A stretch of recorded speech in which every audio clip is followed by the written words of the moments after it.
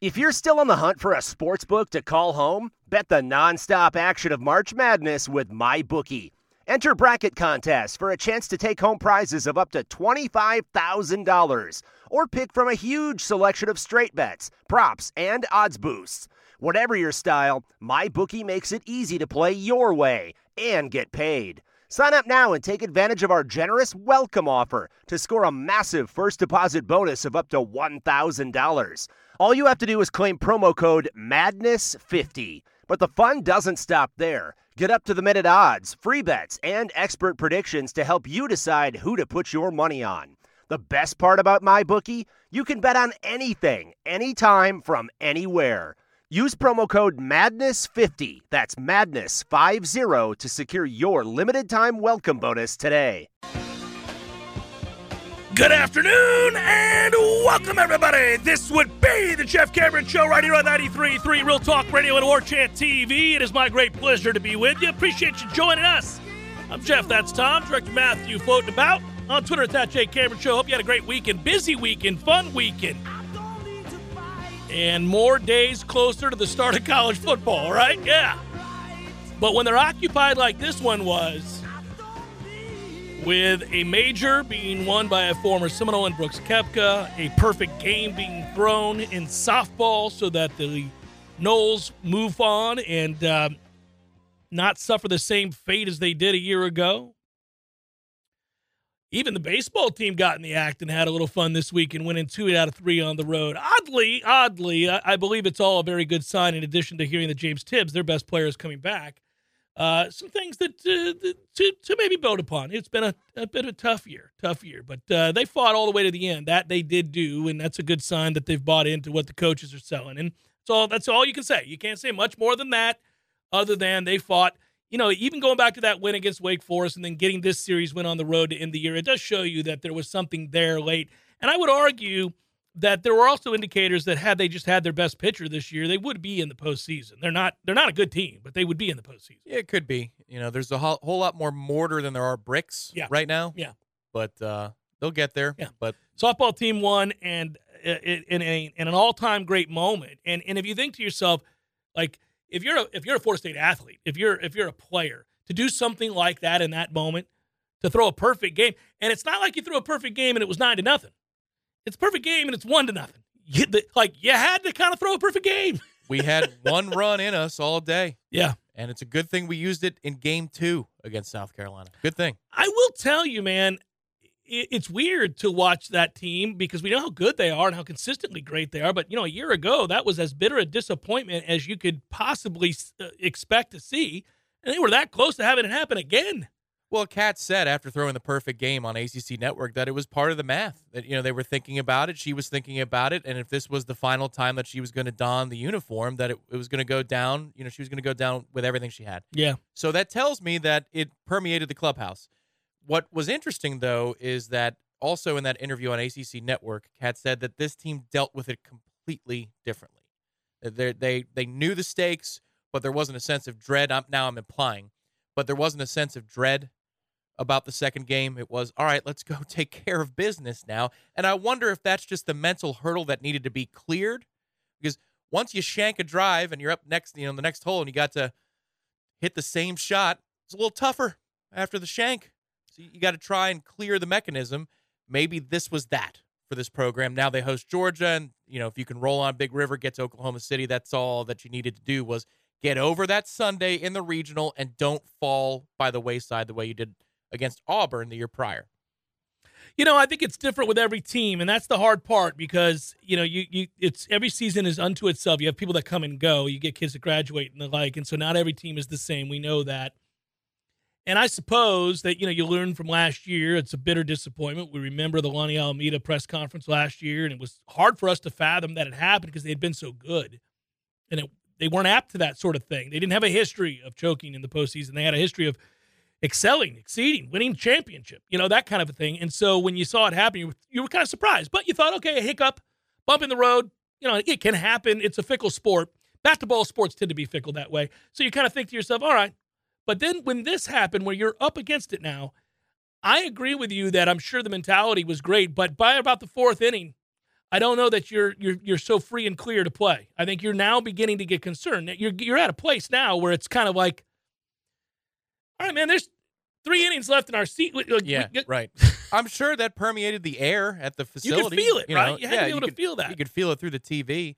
And this is one of the singularly great performances in Florida State athletics history. Yeah, it's a great It just thing. is. Awesome, I mean, yeah. for the softball program, I think the play by Jesse Warren in Oklahoma City might be the biggest moment in the program's history. Certainly the greatest highlight. This might be the biggest single performance. I know it's only a regional.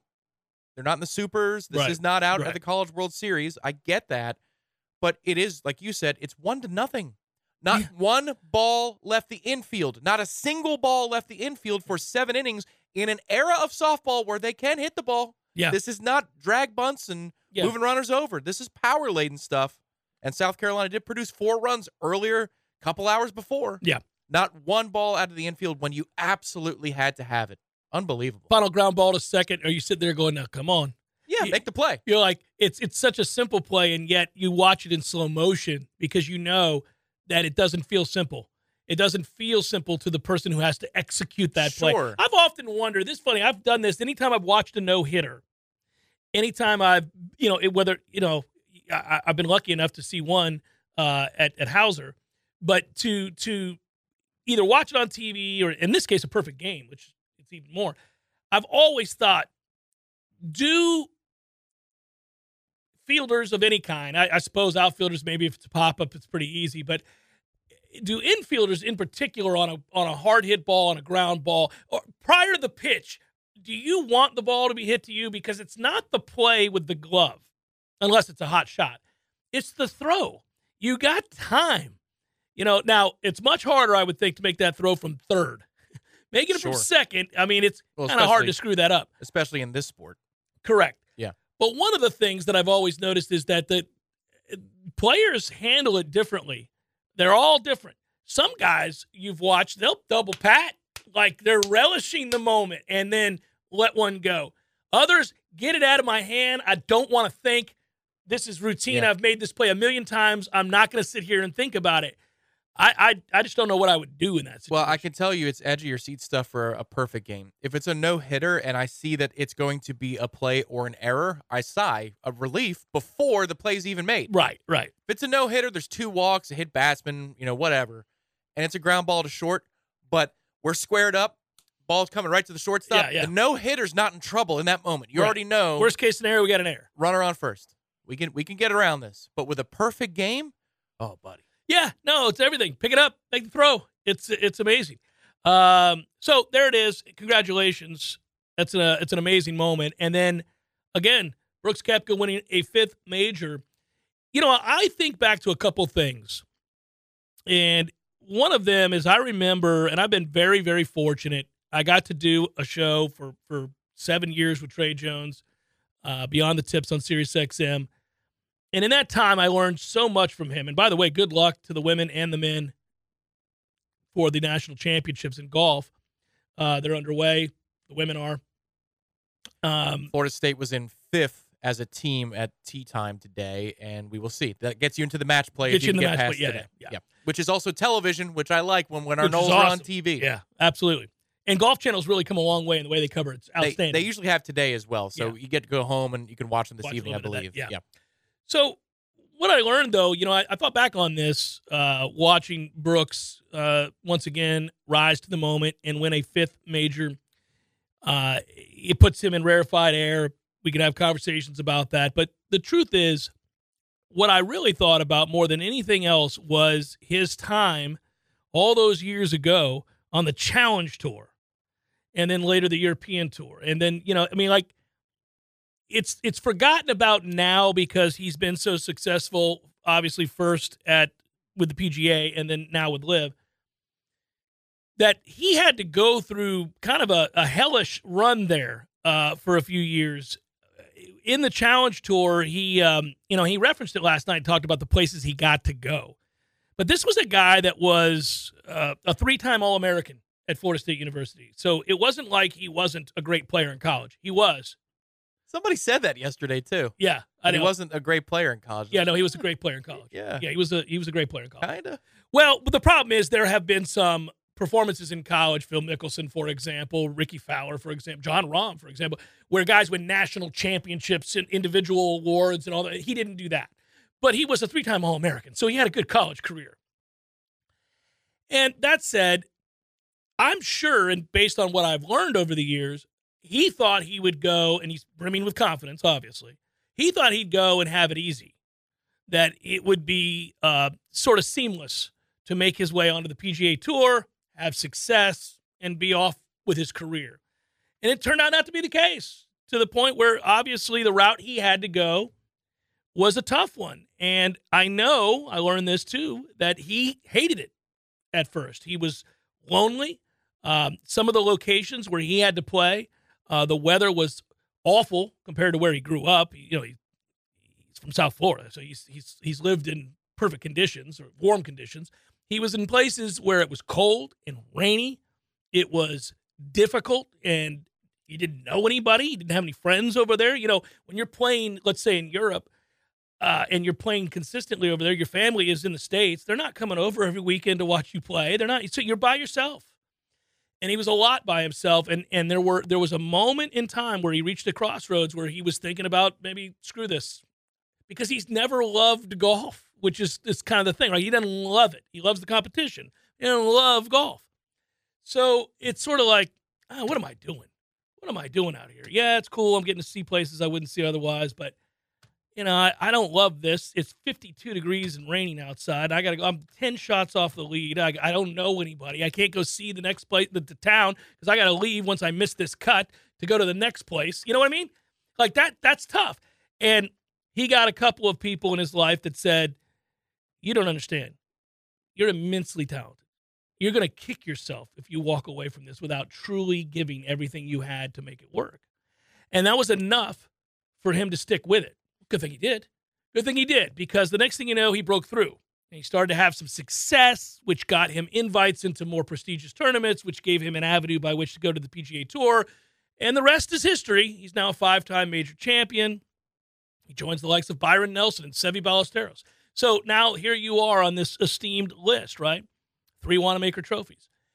And it's interesting to watch the path of these guys. It's not always easy. Sometimes it is. Sometimes they are, prodigies that make their way in, and they can't miss products.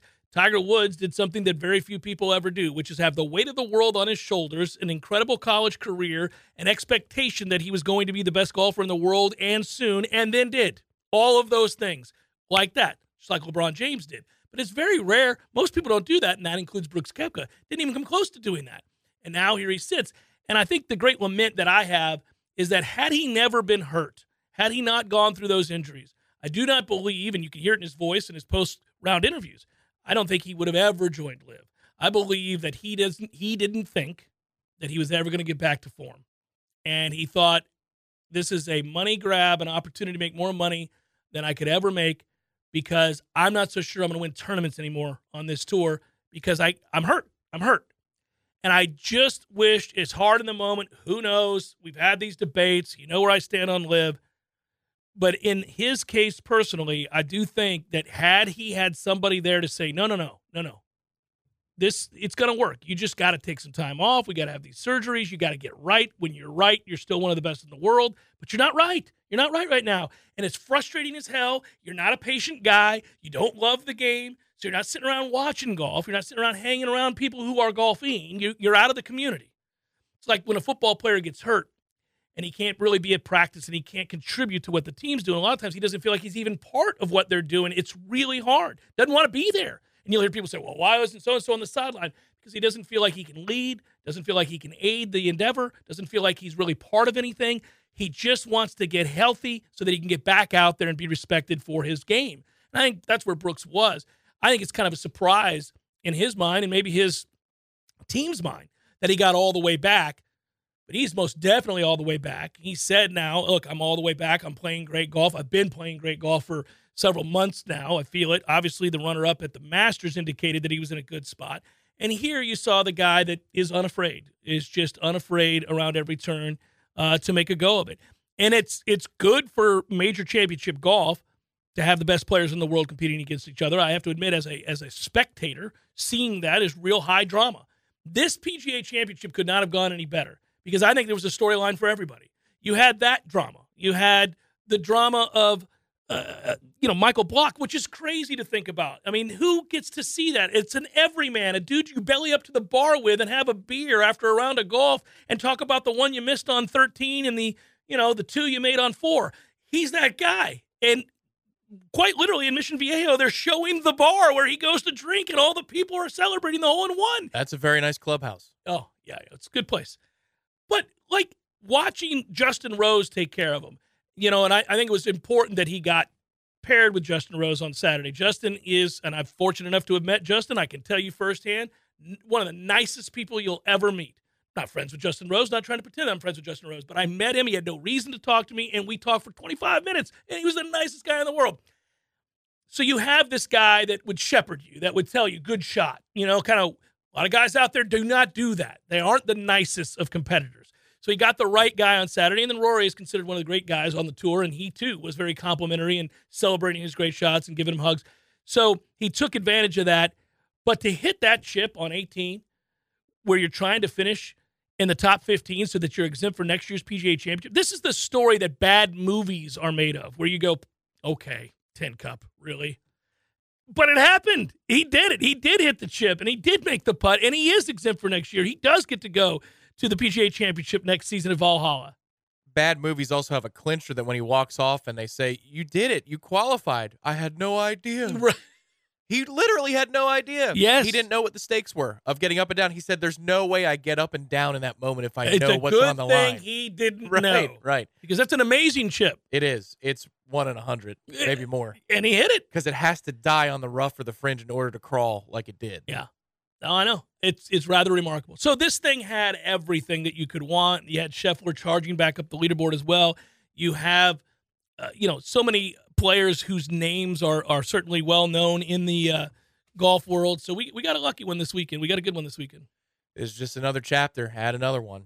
There's a list of golfers that Brooks has gone toe-to-toe with, and he's been mentally tougher than, or outlasted, or whatever you want to call it. Outlast, I think, is a good way to describe Brooks and the way he wins majors, because he likes the U.S. Open setup more than he does like the PGA Championship setup traditionally. Now, the PGA has decided that they're going to be this whole different thing in the last 10 years, and I love that about the PGA. You saw Bethpage. That's essentially a U.S. Open. It's the same thing. You look at the score relative to par, all that. It's the same thing as U.S. Open. You look at this week, I think it skewed more U.S. Open than it did, PGA of America's got to be proud. That was a great championship. The course setup was awesome. You have rough that looks kind of like a U.S. Open, but then the greens that look like Augusta. When Zach Johnson said on Wednesday that they lost the place, he couldn't have been more wrong. And he made the cut. Shut up, Zach. But it's just, no, they didn't. Look at it. Look at what we watched this weekend. It was perfect. It was before the rain. It was perfect. It wasn't like the rain saved the day. No, it was fine.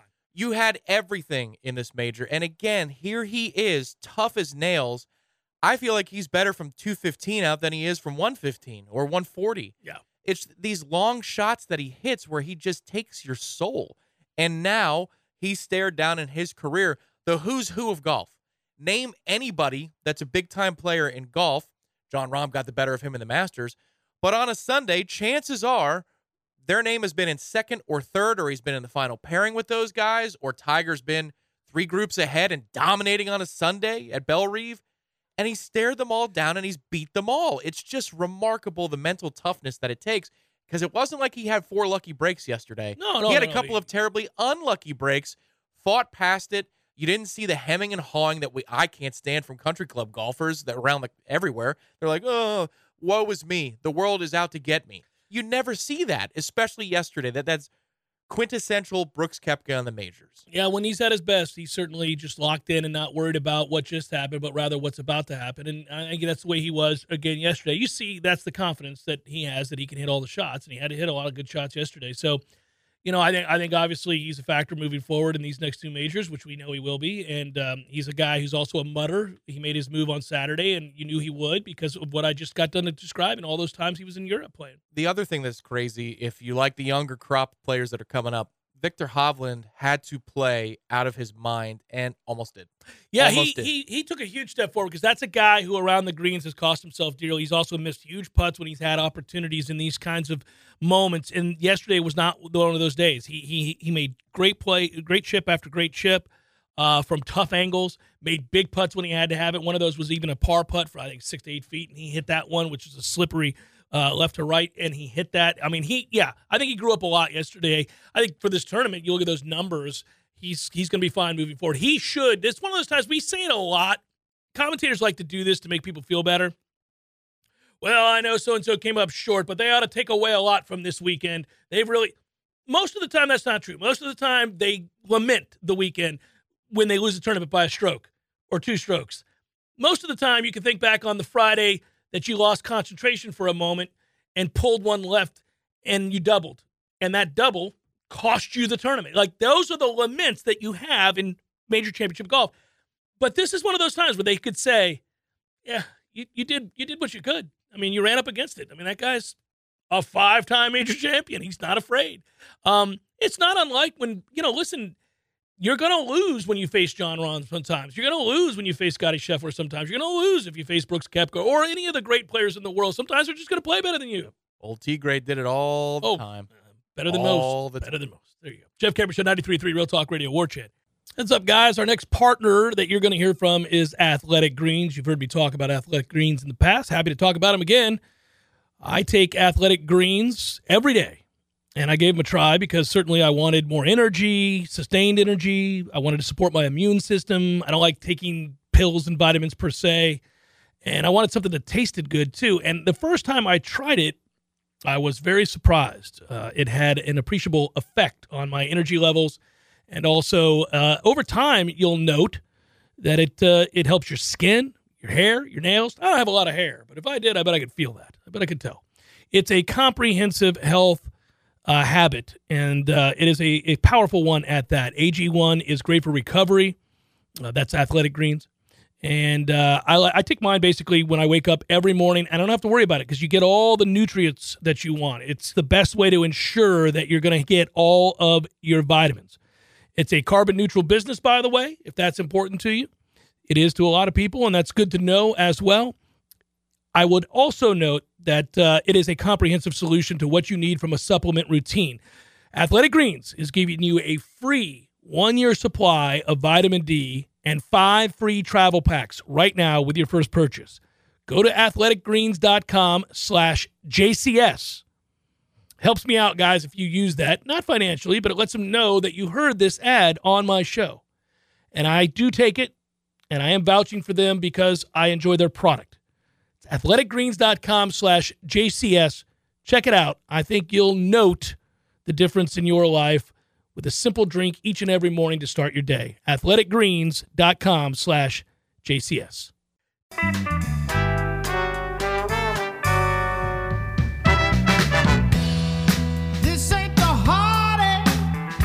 Tallahassee Super Regional sold out in 1 minute. That is not a surprise. It is yet another, I think, example of how it is that program has won the hearts of Florida State fans everywhere. Understandably, they're fun to watch play. They're endearing and they're really good, most importantly, and they're all those things. Do you think if you were Catherine Sandercock, you think if you were Kat that you would begin, not she's going to go on to have a wonderful career and a successful life and do whatever she's going to do in the world, but do you think throughout the rest of her time on planet Earth, if she had the opportunity in casual conversation, she would drop in that she threw a perfect game to go to a super regional, to win a regional? Because I would find a way, Tom, early in a conversation to work that in. And it would be weird. It'd be awkward sometimes. You'd be talking about closing on a home and your real estate agent might ask you a question about certain preferences. You'd be like, like I'd find a way. It would get introduced somehow. She's, helping out, maybe doing some work with a young person, being a mentor. Yeah. This homework's really hard, Kat. What do I do? Well, I'll tell you what I did. Yeah. When I was up against it. You know what's really hard? Yeah. Throwing a perfect game when you got to have it, when your team scores 1 run. Facing elimination. In the regionals. With all the pressure in the world on you and you alone. Coming through when you have to, that tells people what you're made of. And in this situation, I was made of more than most. It was an incident, according to South Carolina. 'Cause it did happen to them. Upon them, it right. did occur. Yeah, Against their will. Yeah. Couldn't get it out of the infield. So here's the deal: get your homework done. Yeah, I work don't harder. want to hear this. I threw a perfect game when I had to. Have you thrown a perfect game in a regional? No? Okay, then I don't want to hear a complaint. Yeah, Because, when you do, then we can have a discussion. because then you'll know what I was facing and what I overcame. But until that time, I don't see a regional around here, do you? no, I just see math problems. Is there a circle? Let's There get is there. two. Yeah. Geometry. There we go. Stick to your circle. I'll stick to mine, huh? Man. Yeah, for that matter, and Dave, good point. I would talk about that hole-in-one that Michael Block made forever. Yeah. Yes, Dave, I would too.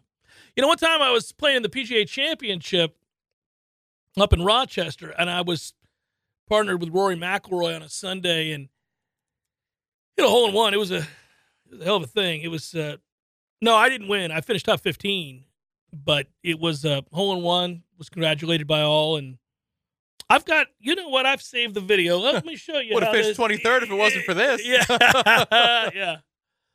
Yeah. I pull it up here. It's on the YouTube. We should watch it together here. This is me and Rory McIlroy, and this is when I dunked it right here. It's funny because he didn't know he made it. I didn't even know I did it. You know who told me? Rory did. Yeah. Give me a hug. This is the same PGA Championship where I dominated John Rahm, amongst others, Justin Thomas and others. Who was it? I think it was the Golf Channel desk that rattled off all the players he beat and by how many strokes. Like they listed. Well, he got choked up when he. Yes, but did you see when he was beat asked? Tony Finau by 16. You beat Tony had a rough go. He did.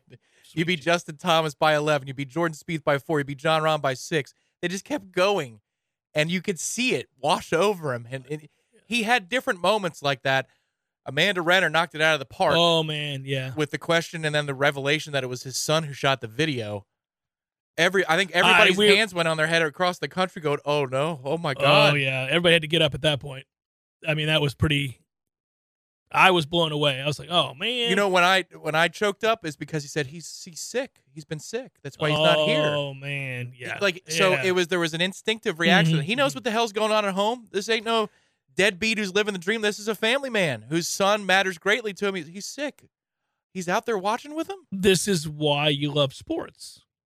Like, this is one of the many reasons you love sports. That story, it happens in sports and so rarely in any other realm. It is sports. It's crazy. I really did. Like, sometimes when something like this is happening and the media latches on to a storyline, Sister, whatever her name was, in the basketball. Sister Jean? Yeah, that was annoying. Anyhow, the best thing was the overlay of Javi Baez and her throwing the first pitch from the Cubs game, and Javi swinging right over the top of it. That is an outstanding job. But I'm with you. It sullied the awesomeness of it. Yeah, it ruined it. Yeah. So to me, much like I just ruined your point. Sorry. No. My point is, again, sometimes it can get beaten to death, or it's a storyline that's nice, it's cute, it's endearing, it's interesting, but it's not worth mentioning every 5 minutes. This wasn't one of those. This was worth mentioning over and over and over again and showing every shot and watching his reaction because it was genuine, and you could tell he was overwhelmed. He was on cloud 9. He was fighting back tears throughout the round. Every time he hit a good shot and the gallery went nuts, he was like, can you believe this is happening? I also loved on 17, he tried to pull off a shot that every one of us tries to pull off and failed miserably. Yeah. A 3-wood that he's hitting out of the rough. Out of the rough, into the rough, yeah. I don't know if he hoselled it or whatever it was did. Ugly. Like, woo, we've all done Michael that. Block. Yeah. But then, did you see what happened after the round? He's got a sponsor's exemption to play on the PGA Tour this Thursday. The call was incredible. Yeah. He's like, don't tell me what I think you're about to tell me. And, he's going to play. This sounds like a name drop, but I was just on SiriusXM on Mad Dog with Dusty Dvorak, and his co-host was Chris. Not the Mad Dog? No? Not the Mad Dog himself. Okay. I didn't get on there with Mad Dog himself. Okay, Jeff, go ahead. Yeah, go ahead. You would have loved it. No, Chris Plank was his co-host. He was filling in for Danny. And anyhow, I did. He talked about this tournament, but we also talked about FSU. And actually, I'm going to be able to segue the FSU conversation because it was a lot about the college football playoff and the ACC and all these things that are, we're always talking about. But they were bringing up the fact that basically the entire talking point of their audience, at least what they've heard from on Twitter and the call-ins to their show, has been about Michael Block. It really has. It's not really been about Brooks or Liv or any of that other stuff. It's been about Michael Block because that was the story, and it's remarkable. Well, and he was always going to be honored as the low touring pro not touring pro, but club pro. PGA, yeah. PGA professional at the ceremony. But you just can't help but realize that as it's coming down the stretch, whether it's Brooks who closes the door, this is prior to the 16 situation with Victor, whether it was Brooks or Victor or Scotty making this miraculous comeback and finishing the job with a 62 or something like that, yeah. The crowd was still going to go more nuts at the trophy presentation for Michael Block. It didn't matter who it was and how it was. That guy won the weekend across all sports. Well, and none of us would know how we would handle certain situations. And you credit him because not only does he qualify, so he qualifies so that he gets to be one of the 10 that make a go of it, right? Then he makes the cut, and he's the only one of them that make the cut. So in and of itself, that's a dream. You qualified by beating all your other PGA Tour professionals, Then you beat all the ones that did qualify again, and you're the only one standing. Make the cut, which no small task. Obviously, this course played hard, and he made the cut. Now, from there, the next thing you know, you're now we're into this. I have to pinch myself. Like, how hard is it to remain focused when you find out you're going to be paired with Justin Rose on a Saturday, who's in contention? Justin Rose is in contention and has won a major. And by definition, you are too. Yeah. So, yes, because you're paired on a Saturday with Justin Rose, you're in contention. You're not thinking about it like that. Originally, you're thinking Justin Rose is in contention. Hey, pal, there's a reason you're paired with him. So now you know this. Now, how does your brain not go there? How do you not go to, what if I won it? What if I gave myself a chance to win it after today? Like, your brain's gonna go there. So to execute those shots and to play well under those newfound circumstances, I think that is rather remarkable. Well, and this is where everything is relative in terms of talent, skill, and you get to the apex of any sport. It's just the 1% of the 1% that make it that far. He said that when he shot 70 the first 3 days, this is a Saturday night interview. Yeah. He said, I feel like I'm at a setup back home and I just fired 3 straight 64s, which for him, clearly that's the definition of exceptional. Right. And he goes to this setup and he shoots par 3 straight days, but he feels like he shot 64. It's cool. It's the round of his life 3 days in a row. And, he only shot 71 the final day.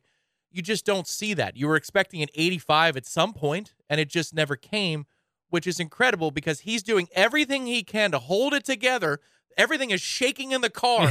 It's coming off the road. And he gets home in +1 for the tournament, and yet that's what these guys do, and they're pissed off. If you had a touring pro shoots those exact 4 numbers, they're angry with themselves. They might be breaking things in their hotel room after it's over. Yeah, it's just unbelievable. How good they are, yeah. So I'll get into that conversation that I had with Dusty and them just because it was a national perspective on Florida State and where they're at, a national perspective or question about, this keeps coming up, and it's going to keep coming up. I mean, this is now, if any of us at WarChant or anybody covering Florida State or anybody covering the ACC, this is one of the first questions that come up is, yes, the whole situation with the spring meetings at Amelia Island, but also the larger conversation about should Florida State be getting this preseason hype that they're getting? And a lot of people continue to have that conversation. We had it last week some, but every time I do one of these shows or any of us get asked to do one of these shows, it's one of the first questions. But I thought it was an interesting point from Dusty. I'll tell you what that was in just a moment. Jeff Cameron Show, 93.3 Real Talk Radio and WarChant TV.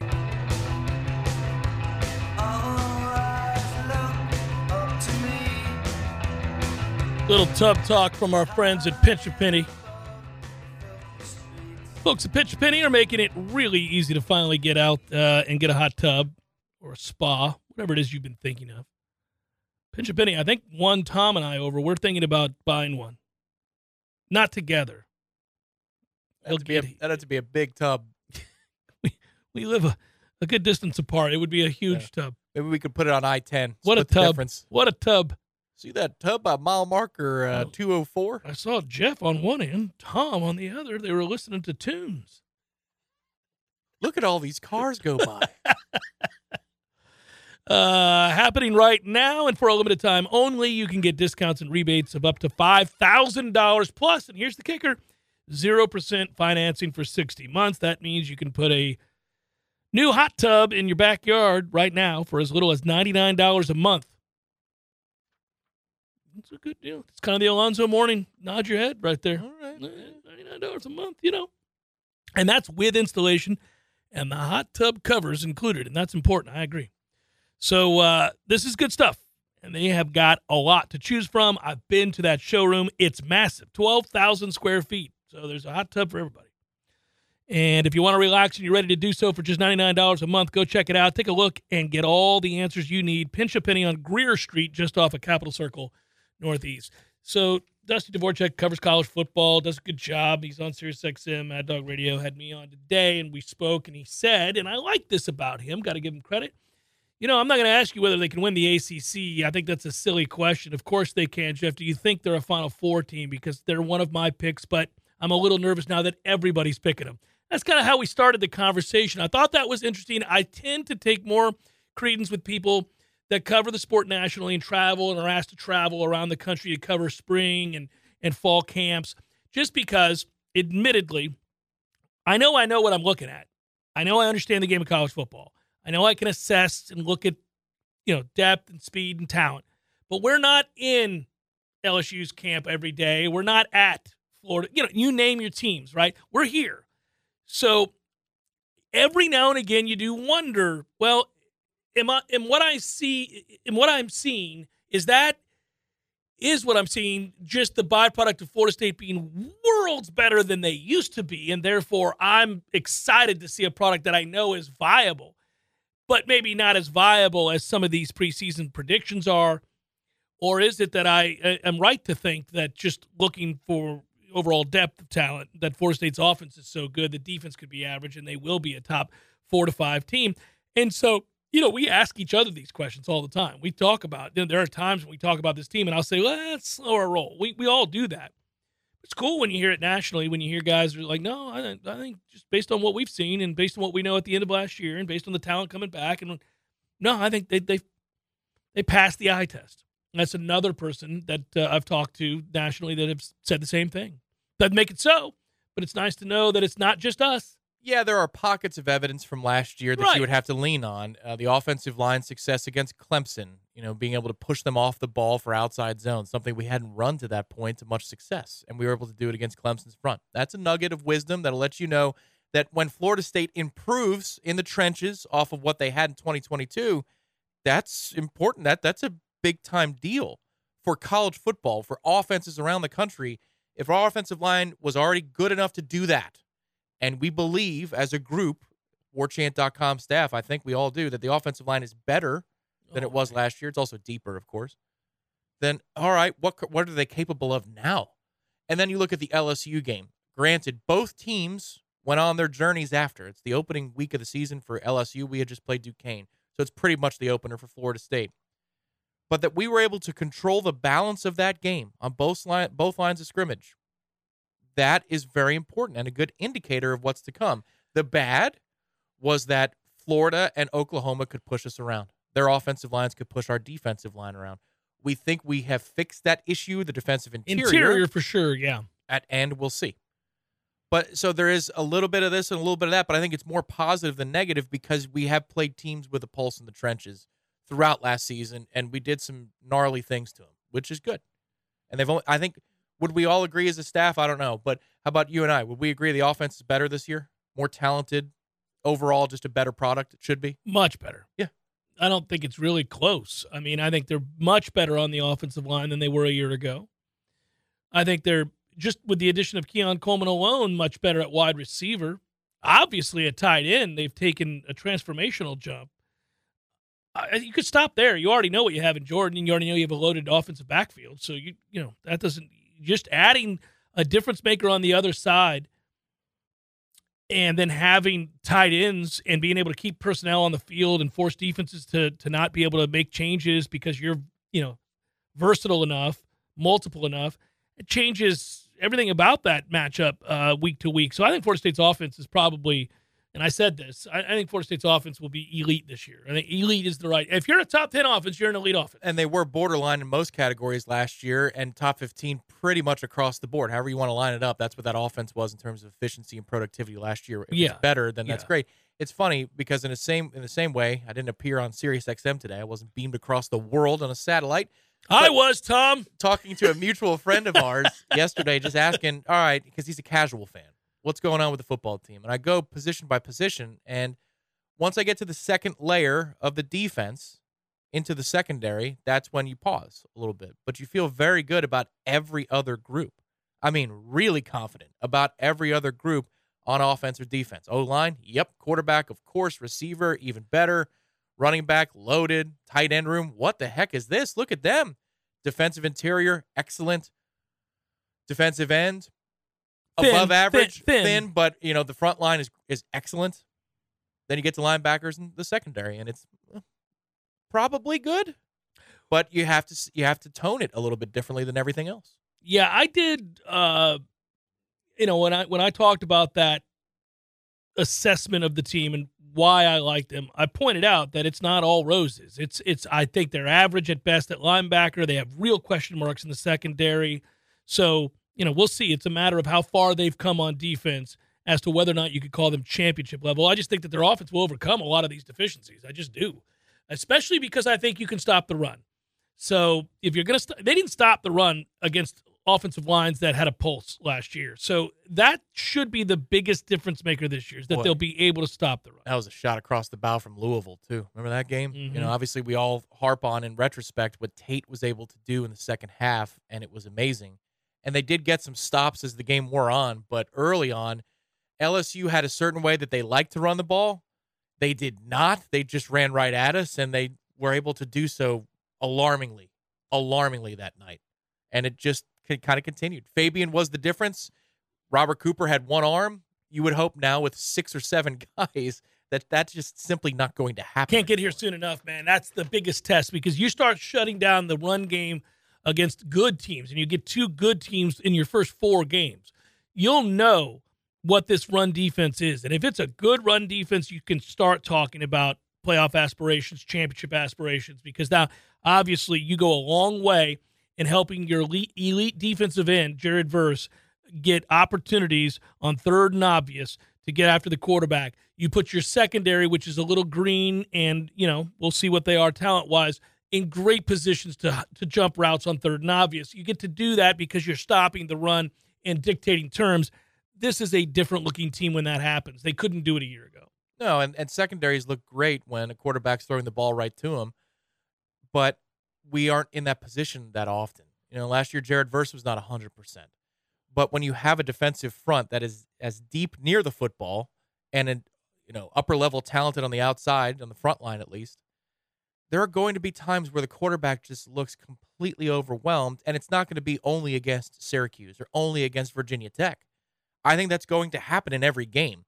The question is, do you come away with the turnover? Remember, that was the challenge from Adam Fuller in spring. Yeah. We're putting ourselves in position to make plays. I would like to see us finish, please. And we saw that in practice.